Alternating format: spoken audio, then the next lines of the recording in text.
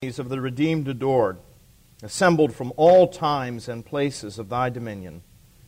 We praise thee for the saints of Britain who stand before thee, and for the many lamps their holiness hath lit. And we beseech thee that we also may be numbered at last with them that have loved thy will and declared thy righteousness to the ends of the earth. Through Jesus Christ our Lord. Amen. Well, welcome back to this second session in our ongoing study of the history of the Anglican tradition. We started last week by talking about the fact that Christianity and the church in England, contrary to popular belief, did not actually begin with Henry VIII and his marital problems. That it existed a considerable amount of time before then, as a matter of fact, that Christianity in England had been a going concern really for centuries. From the earliest days, really, of the church's history, there had been believers in what was commonly referred to by the Romans as Britain. The faith had probably been brought there by Roman soldiers. Britain, of course, England, what is now modern-day England, was certainly part of the Roman Empire in those early days. I even pointed out that there was some speculation that Pontius Pilate, who presided over the trial and death of Jesus, had been a soldier serving in the Roman army in Britain at one time. And we do know that many Roman soldiers, following the resurrection of the Lord, were converted to the faith. And perhaps as they were posted in England and other places, they took that faith with them. So actually Christianity had been there for a very early time in what was commonly referred to by the Romans as British territory or Britain. We also know that there was a strong presence in Ireland. That there were great monasteries there, and by the 500s there was already an elaborate system of church governance, bishops, priests, and deacons. And it was missionaries from those great monasteries, people who were the heirs of the tradition of St. Patrick and others, who took the gospel back across the Irish Sea into areas which we now refer to as England. So Christianity had been there from the earliest days, long before Henry VIII was even a twinkle in anybody's eye. But we do note that in 597, there was a young man, an Italian priest, as a matter of fact, by the name of Augustine, who was sent by order of the Pope, Gregory the Great, to evangelize the people of England, commonly referred to as the Angles. You've heard of the Anglos and the Saxons, or the Angles and the Saxons. And he was sent there to evangelize those people. Actually, Augustine, and this is not to be confused with Augustine of Hippo, the North African theologian and father of the church, but instead we're talking about another Augustine, Augustine of Canterbury. He was actually sent to a small kingdom that was led by a king, actually a tribal chieftain by the name of Ethelbert. And he was sent to evangelize Ethelbert's small kingdom in the southeastern portion of England in an area known as Kent. Now, if you've been to Canterbury today, you've been to that area. That's where Augustine was sent, really to evangelize those people in particular, and this tribal chieftain. It was done really for political reasons. But Augustine was successful in doing that. He did evangelize those people, and what he did is he infused them with a missionary spirit. The same missionary spirit that had brought the gospel to the British Isles in the first place. And so they began to preach the gospel not only there in Kent, but once that area had been evangelized in other regions as well. And as a consequence, the church began to grow quite rapidly, as a matter of fact, in what we would call the British Isles today. Now, the arrival of St. Augustine of Canterbury to that area of England was significant, not because he was bringing the gospel there for the very first time. We said there was already a Christian presence. There had been a Christian presence for almost 300 years by the time that he arrived. But what he did do is bring order and structure to the church. Because Christianity in England up to that point had been pretty much loosey-goosey, not so much in terms of theology, but in terms of structure.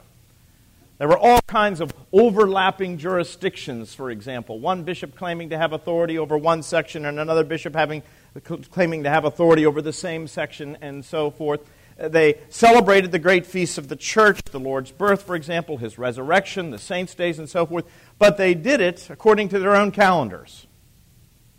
Very similar situation to what we have today between the western and the eastern parts of the church. We celebrate Christmas on December the 25th. And the Eastern Orthodox celebrate it what? Almost 2 weeks later. So it was a similar situation that you had there in Britain. The English Channel is not a formidable obstacle today. You can get on a train in London and actually go under the English Channel and arrive at Paris. It's quite remarkable. I've actually done it. Not much to see, but it's nevertheless an interesting journey. But in those days, the English Channel was a formidable obstacle. And as a consequence, the church in the British Isles was pretty much doing its own thing, whereas the church on the continent was doing its own thing. But with the arrival of Augustine of Canterbury, structure and order was brought to the church.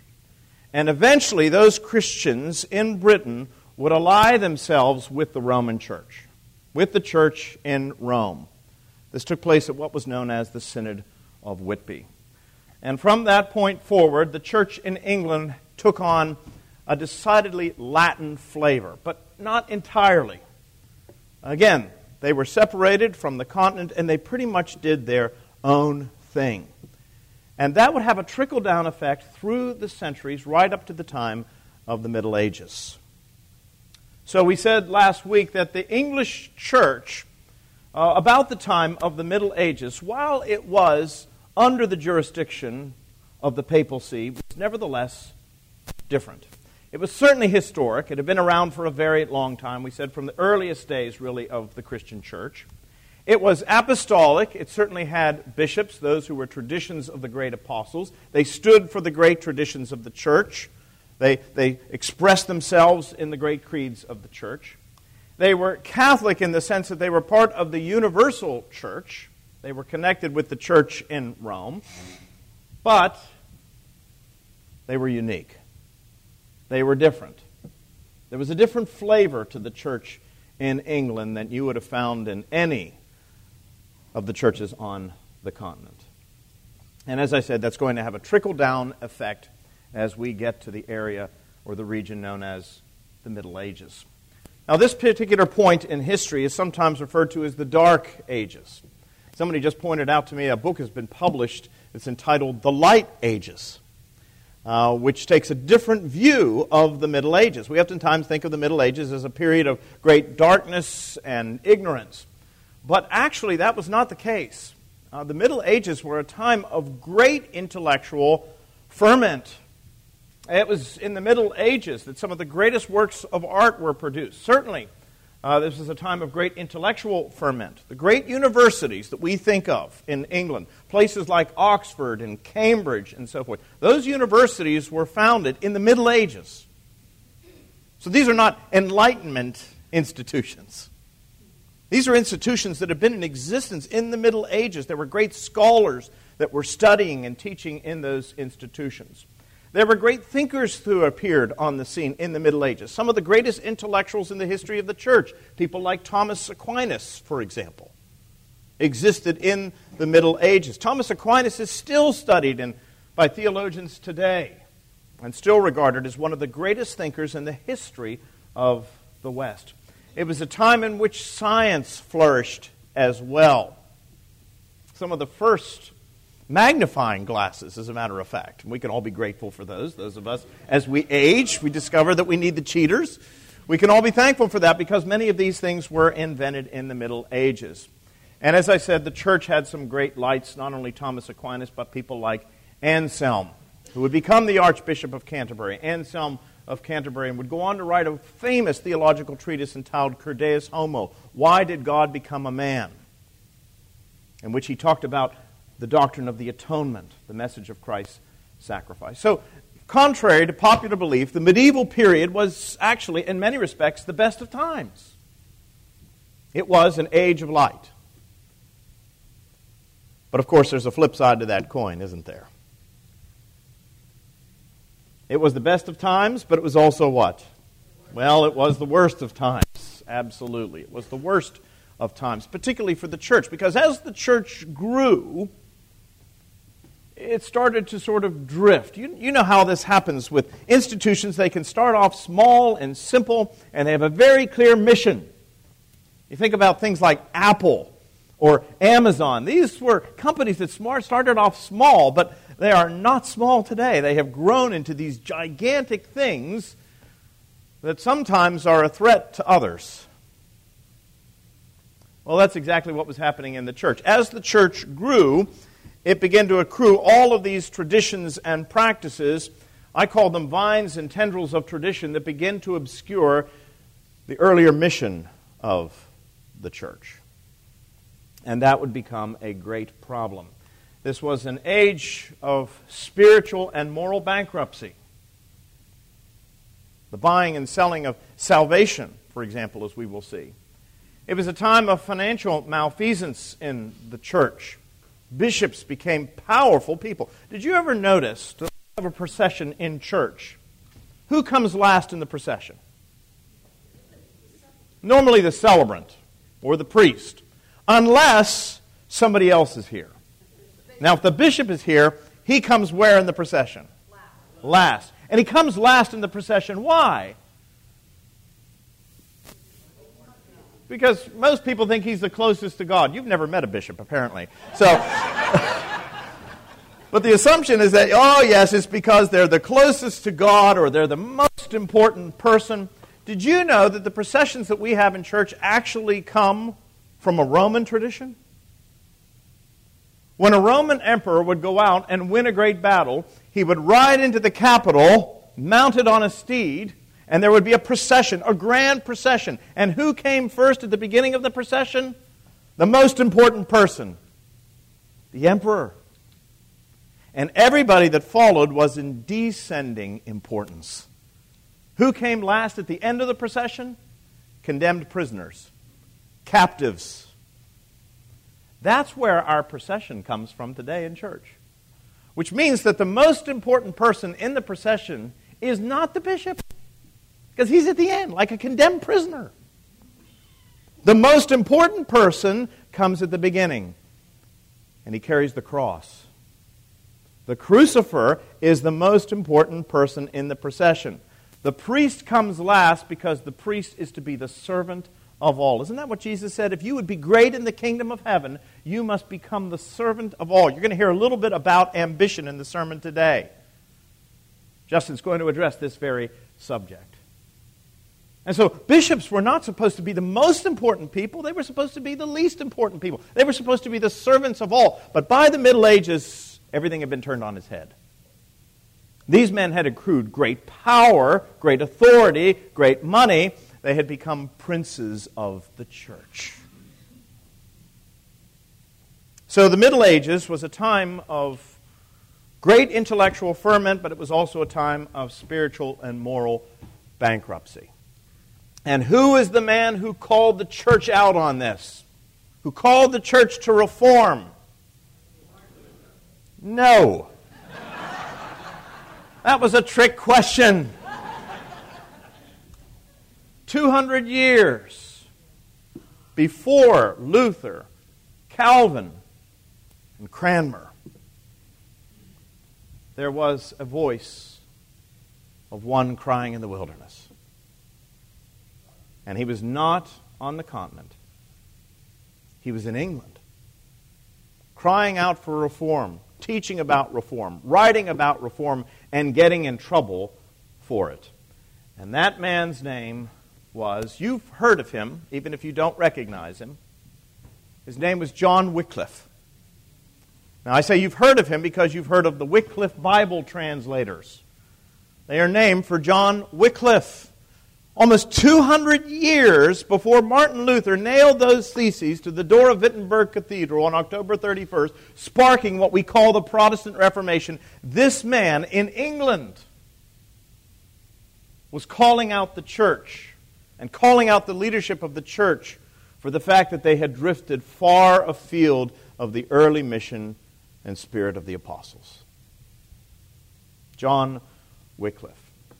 The legacy of John Wycliffe is significant. He lived 1320 to 1384, 64 years, but he accomplished a great deal in that time period. And even though he would die, as I said, long before Luther and others appeared on the scene, nevertheless his influence would be felt. He is sometimes referred to as the morning star of the Reformation. And he was one of us. So Lutherans take that. what did John Wycliffe teach that was different from what the church was teaching? Well, there were a number of things. First of all, he distinguished between what was known as the visible and the invisible church. Now, this wasn't an idea that he had. He read through the New Testament, and that's something, by the way, that many of the leaders of the church were not doing.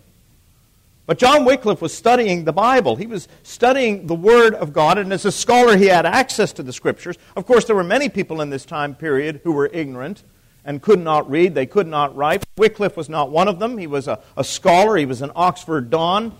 And so he was reading the Scriptures, and he noticed that there was a distinction in the Scripture between what we call the visible church, that is, the body that is gathered every single Sunday for worship, and the invisible church, which are those whose hearts have actually been transformed. It's the same distinction that Jesus made in the Sermon on the Mount, if you think about it. What did Jesus say in the Sermon on the Mount? He said, "Not everybody that says to me, 'Lord, Lord,' will inherit the kingdom of God. You'll know them by their fruit." By their fruit. Jesus made that distinction. Well, that's exactly what Wycliffe recognized.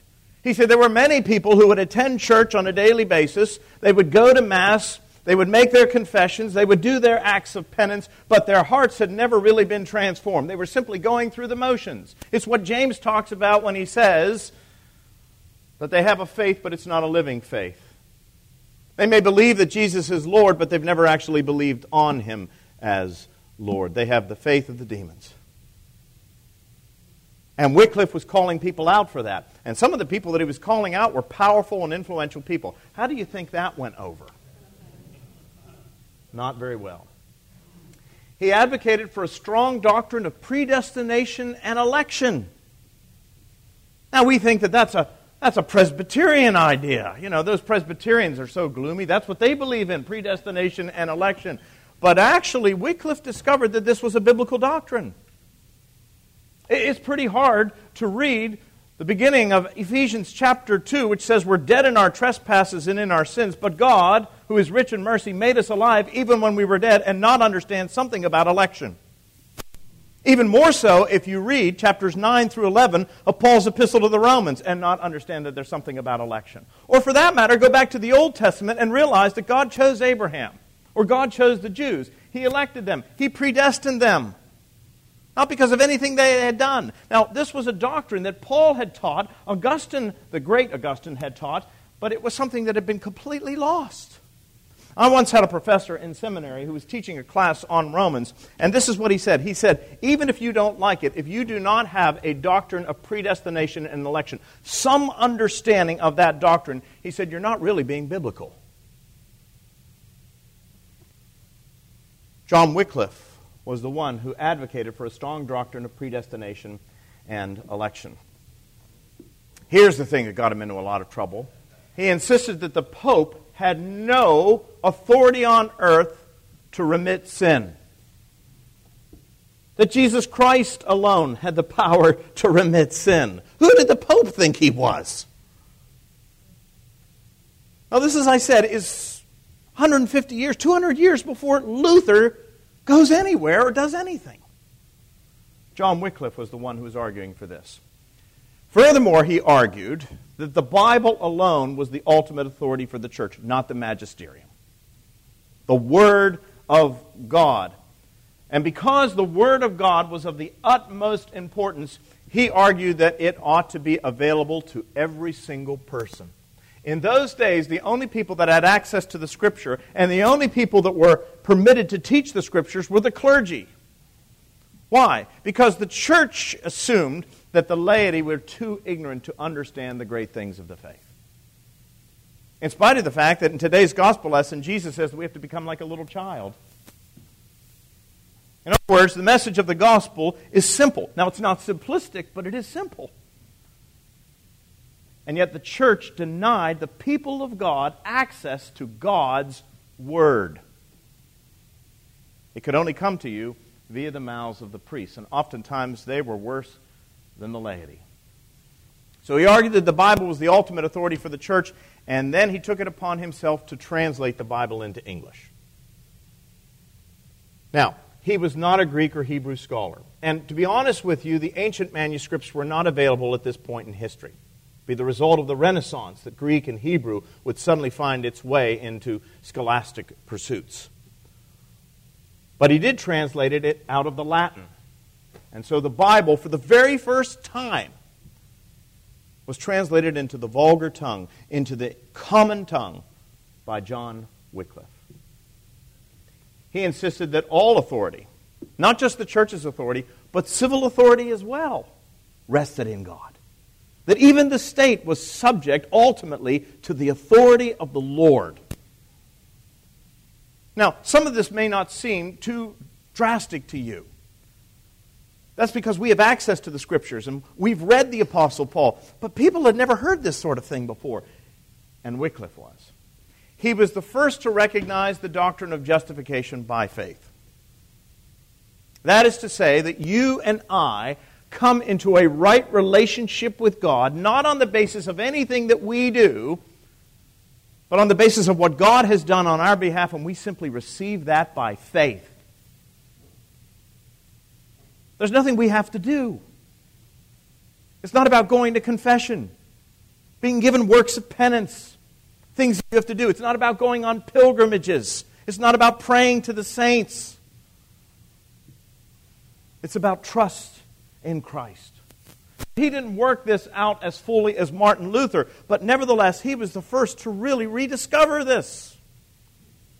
Something that had been taught as a bedrock of the faith by the Apostle Paul and by others. And somehow, as I said, the vines and tendrils of tradition had obscured all of that.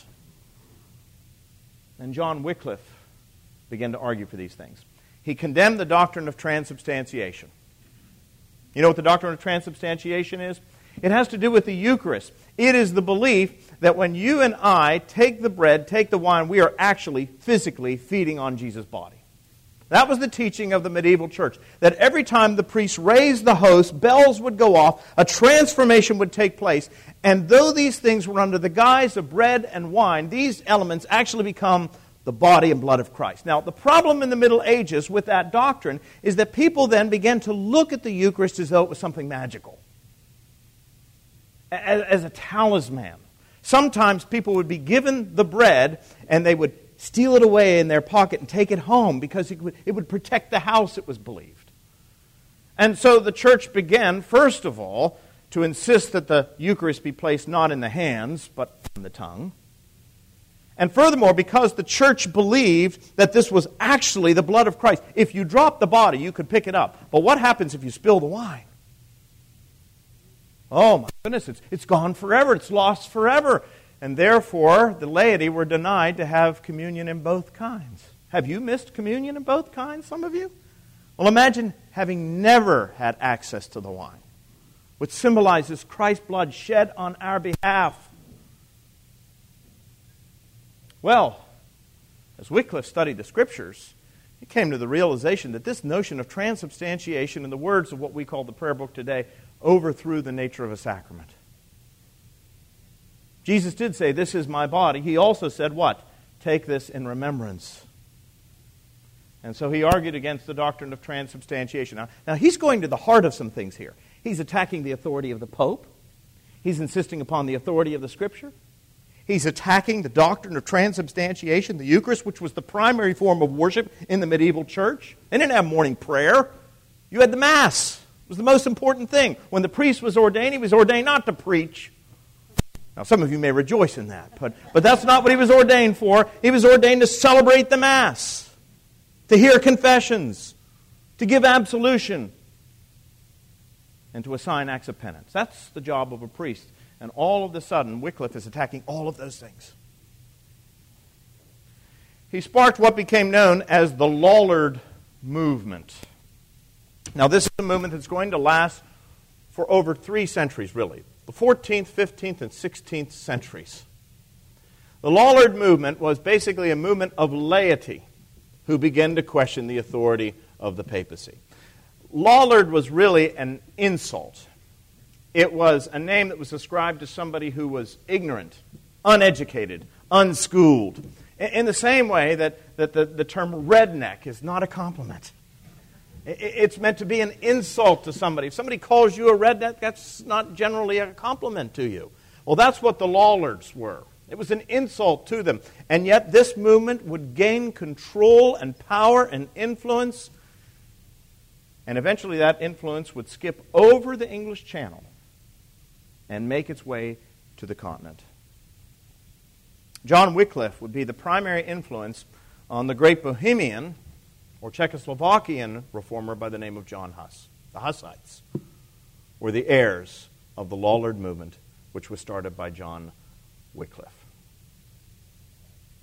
So, isn't it interesting that centuries before Luther, there were those in the English church who were calling for reform. That's part of our tradition, you see. So don't let the Lutherans tell you that they're the ones that started it all. We were there centuries before. But in the age following Wycliffe, until the 16th century, other things were happening in the world that would help to transform the church. And one of the things that was happening was the Renaissance. Now, as you know, that word Renaissance means basically rebirth. I said to you last week that there was the fall of the Roman Empire in the West. And the emperor moved the entire headquarters of the empire over to the east, where the Roman Empire in Constantinople would continue to flourish for another 1,000 years. But eventually the eastern part of the empire would also fall in 1453 to the Ottoman Turks. This was the age of the Great Crusades, the Crusaders. The Crusaders would return. And when the eastern part of the Roman Empire collapsed, what happened was that all of the intellectuals in the East, you see, the West and the East were pretty much living separate from each other. Now, they knew that each other existed, but they never really had any sort of formal going back and forth. And so the Western Academy was very different. They didn't realize that there was a whole other tradition of intellectual endeavor in the East. There were scholars over in the East who were actually reading from the original sources. As I said, when Wycliffe translated the Bible into English, he did it from what? From the Vulgate, from St. Jerome's Latin translation. Because Latin was the language of the western part of the empire. Latin was the language of the church. In fact, that was the language of the Roman Catholic Church right up until the 1960s. You still went and had... That's the reason I'm a Protestant. I actually had a grandmother who... she married a Roman Catholic, and he wanted the children raised Catholic, and so they went to Mass. She told me this on one occasion. She said, we took the kids to Mass, and she said, and I told him I'd give it a try because I thought the whole family ought to go to church together. She said, he took me to Christmas Eve Mass because he really wanted to impress me. And, you know, Christmas Eve Mass, midnight Mass, that's a very impressive thing. She said, I looked around, and everybody had a missal in their hand. And the priest was saying everything in Latin. And I noticed that every single person around me was on a different page. They didn't have a clue as to what was being said. Well, that was the case right up until the 1960s. But the New Testament's not written in Latin, is it? The New Testament was written in what? Greek. And the Old Testament wasn't written in Latin. It was written in what? Hebrew. But nobody in the West spoke or read Hebrew and Greek. But people in the East did. In fact, for some of them, that was their native tongue. And so with the collapse of the Eastern Empire, with the collapse of the empire in Constantinople, all of a sudden there were these people who were fleeing the Ottoman Turks and coming to the West, to the only other place where Christianity flourished. And they brought with them this knowledge of Greek, this knowledge of Hebrew. They brought advances in mathematics. The reason why we use Arabic numerals, the reason why we can do algebra today is because of what was happening in the East, not in the West. This was also the first information age. The invention of the printing press took place in 1450. You've heard of the Gutenberg Bible. The first thing that was printed on that press, the Gutenberg Bible in 1450. So you had a great dissemination of information. It was the first information age as opposed to ours. Now, we have it instantaneously. But you have to imagine, to be able to mass produce works, scholarly works, this was something that was unique. If you wanted to read a manuscript, you had to go to some obscure monastery and you had to dig through it And you had to read it, and that was the only copy that was available. Now, all of a sudden, these things, including the Bible, can be mass-produced. There was an emphasis on literacy for all people. Because these works were now readily available, it was encouraged that all people, not just the educated, not just the scholars, but even the plowmen, should be able to have access to these things and read them. So the copies of the Bible were mass-produced. Something else emerged during this period of the Renaissance, and that was a strong spirit of nationalism.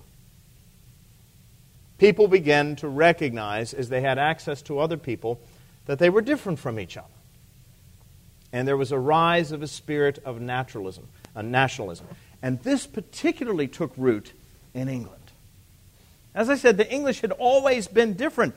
But now, as they're gaining access to these scholars who are coming from the East and these new ideas, as they're beginning to see that the church in Rome has been corrupted, they begin to pride themselves in the fact that they're different.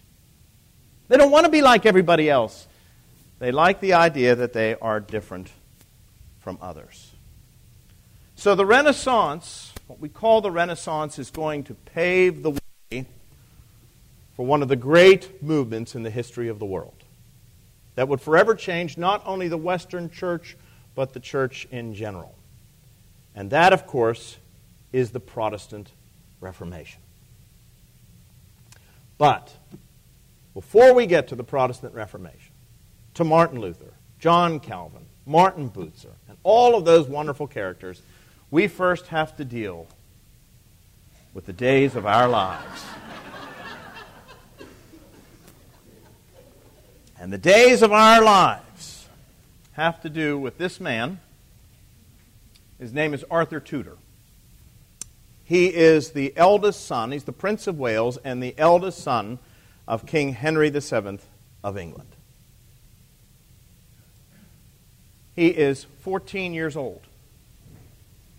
And his father arranges a political alliance, which is going to be cemented by means of marriage. Henry VII was interested in a political alliance with the King of Aragon, which is a portion of Spain. And so he betroths his son, 14 years old, to this woman. Her name is Catherine of Aragon. Now, even if you've never heard of Arthur Tudor, the man who could have potentially been the real King Arthur, you have heard of Catherine of Aragon. Probably. So these two are engaged to be married. But something happens. Arthur, 15 years of age, dies. The original diagnosis was something called sweating sickness. Broke out in some sort of a fever. Who knows what it would have been in that time period, but he dies. Which means that this potential political alliance is in danger of crumbling. Because Catherine is a young woman. She's not going to remain a widow, mourning the loss of this man who never actually became the king. She's going to get married off to somebody else. But Henry VII wants to make sure that this political alliance is sealed. And he still has another son. And so he persuades that second son, this man, who I know you're familiar with, Henry VIII, to marry his brother's wife. How many of you think that would be an interesting prospect? And so Henry does. Now, Catherine is some years his senior. But she's attractive, she's wealthy, she's cultured, she's grown up on the continent, she's multilingual. Henry himself is a bright young man, and he finds her company very alluring.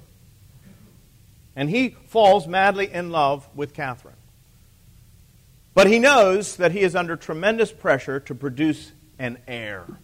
In those days, it was absolutely essential that you produced the typical heir and spare, because you wanted your dynasty to continue on.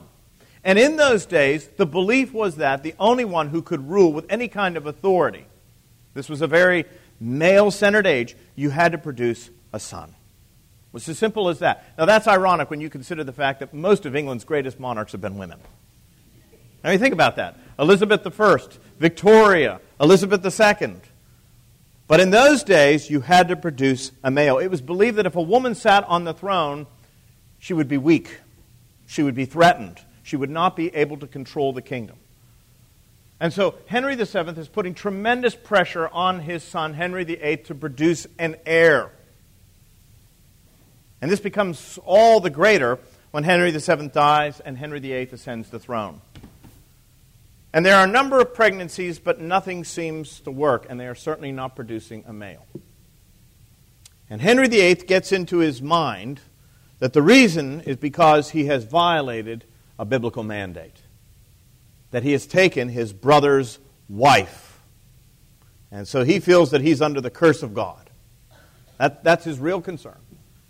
And so he believes that the best thing that he can do is end this marriage, which is in violation of what he considers to be a scriptural mandate. So he wants to get rid of Catherine of Aragon. No, he doesn't want to have her beheaded or anything like that. I know we always think, oh, Henry had all of his wives beheaded. That was not the case. He actually loved this woman, but he knew that the marriage, as far as producing an heir, was going nowhere. And so what he wanted to do was to get an annulment, not divorce her, get an annulment, have the marriage declared invalid. It's the same thing as saying it never really actually occurred. And he wanted to marry this woman, the other Boleyn girl. The Boleyn girl, as a matter of fact. And that's what he wanted to do. Now, normally in this day, the only thing that would have been required is that Henry would have appealed to the Pope at this time. And the Pope was Clement VII. And everybody would have expected that Clement would have understood the circumstances. He's as much concerned with these political alliances as anybody. He wants to somehow cement the church. And these are all Christian monarchs as far as he's concerned. So under normal circumstances, Henry VIII could have appealed to Clement VII for an annulment from Catherine of Aragon so that he could marry Anne Boleyn and perhaps produce. Because let's face it, if England is unstable, the church in England is unstable. So everybody expected that Clement was going to grant the annulment. That's why I say this is the days of our lives. This is like a soap opera. But something happens. Catherine, as I said, was Catherine of Aragon. Her father had been the king of Aragon, a portion of Spain. Spain has now been united in one kingdom, Castile and Aragon. And it is now under the control of a very powerful man, Catherine of Aragon's nephew. And his name is Charles V. He is the king of Spain. He is also the Holy Roman Emperor, which is to say that he is the man who is responsible for providing financial and military assistance to the papal see. Catherine calls on her nephew and says, don't let this annulment go through. It's going to bring disrepute upon the family. I've already lost one husband. Now this one wants to get rid of me. What will become of us? Our name will be sullied. So what does Charles V do? Charles V tells Clement VII, the Pope, that if you grant this annulment, I will withdraw all of my support and protection from the papal see. And the Pope realizes he's in a difficult spot. As much as he wants stability in England, as I said, England is a long way off. His more immediate concern is right there. Spain is close by. And so, because of pressure from the Holy Roman Emperor, the Pope refuses to grant the annulment. Now that's the background. How does Henry VIII see this? Henry VIII sees this as a foreign monarch interfering in his realm. England and his dynasty is only secure if he has a male heir. He can't get a male heir because he's married to Catherine of Aragon. All he needs is an annulment, but he can't get the annulment because the King of Spain is calling the shots. You see how complex it is? It's all about politics. You think politics are complicated today? Imagine in those days. That's the real situation. That's the real reason why Henry VIII wanted an annulment. That's the real reason why he would ultimately split from Rome. It's not just because he liked one woman over another woman. It's because of the politics of the situation. He had to produce a male heir. He could not do so. And the one man that he saw standing in the way was not the Pope. It was Charles V. And yet, if he had an affair with Anne, without having been properly married to her, the heir would be regarded as illegitimate. And he had to produce a legitimate heir. And so what does Henry do? Well, as we all know, although the story is far more complicated than this, Henry acts. The most powerful ecclesiastical figure in England at this time who was standing in the way, originally had been an ally for Henry, but then had turned against Henry, was Cardinal Wolsey. Wolsey died. So the Pope's representative in England is gone. That's good news for Henry and his marital problems. Second figure that dies is the Archbishop of Canterbury, William Wareham. He dies in 1532, 2 years later. So now the two most powerful ecclesiastical figures who had stood against Henry are gone. So what does he do? He seizes the opportunity. He appoints Thomas Cranmer as Archbishop of Canterbury in 1533. And he appoints Cranmer because he knows Cranmer is sympathetic to his plight.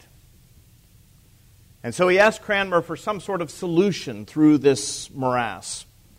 And Cranmer suggests that what Henry ought to do is not appeal to the magisterium of the church, the College of Cardinals, appeal to the academy.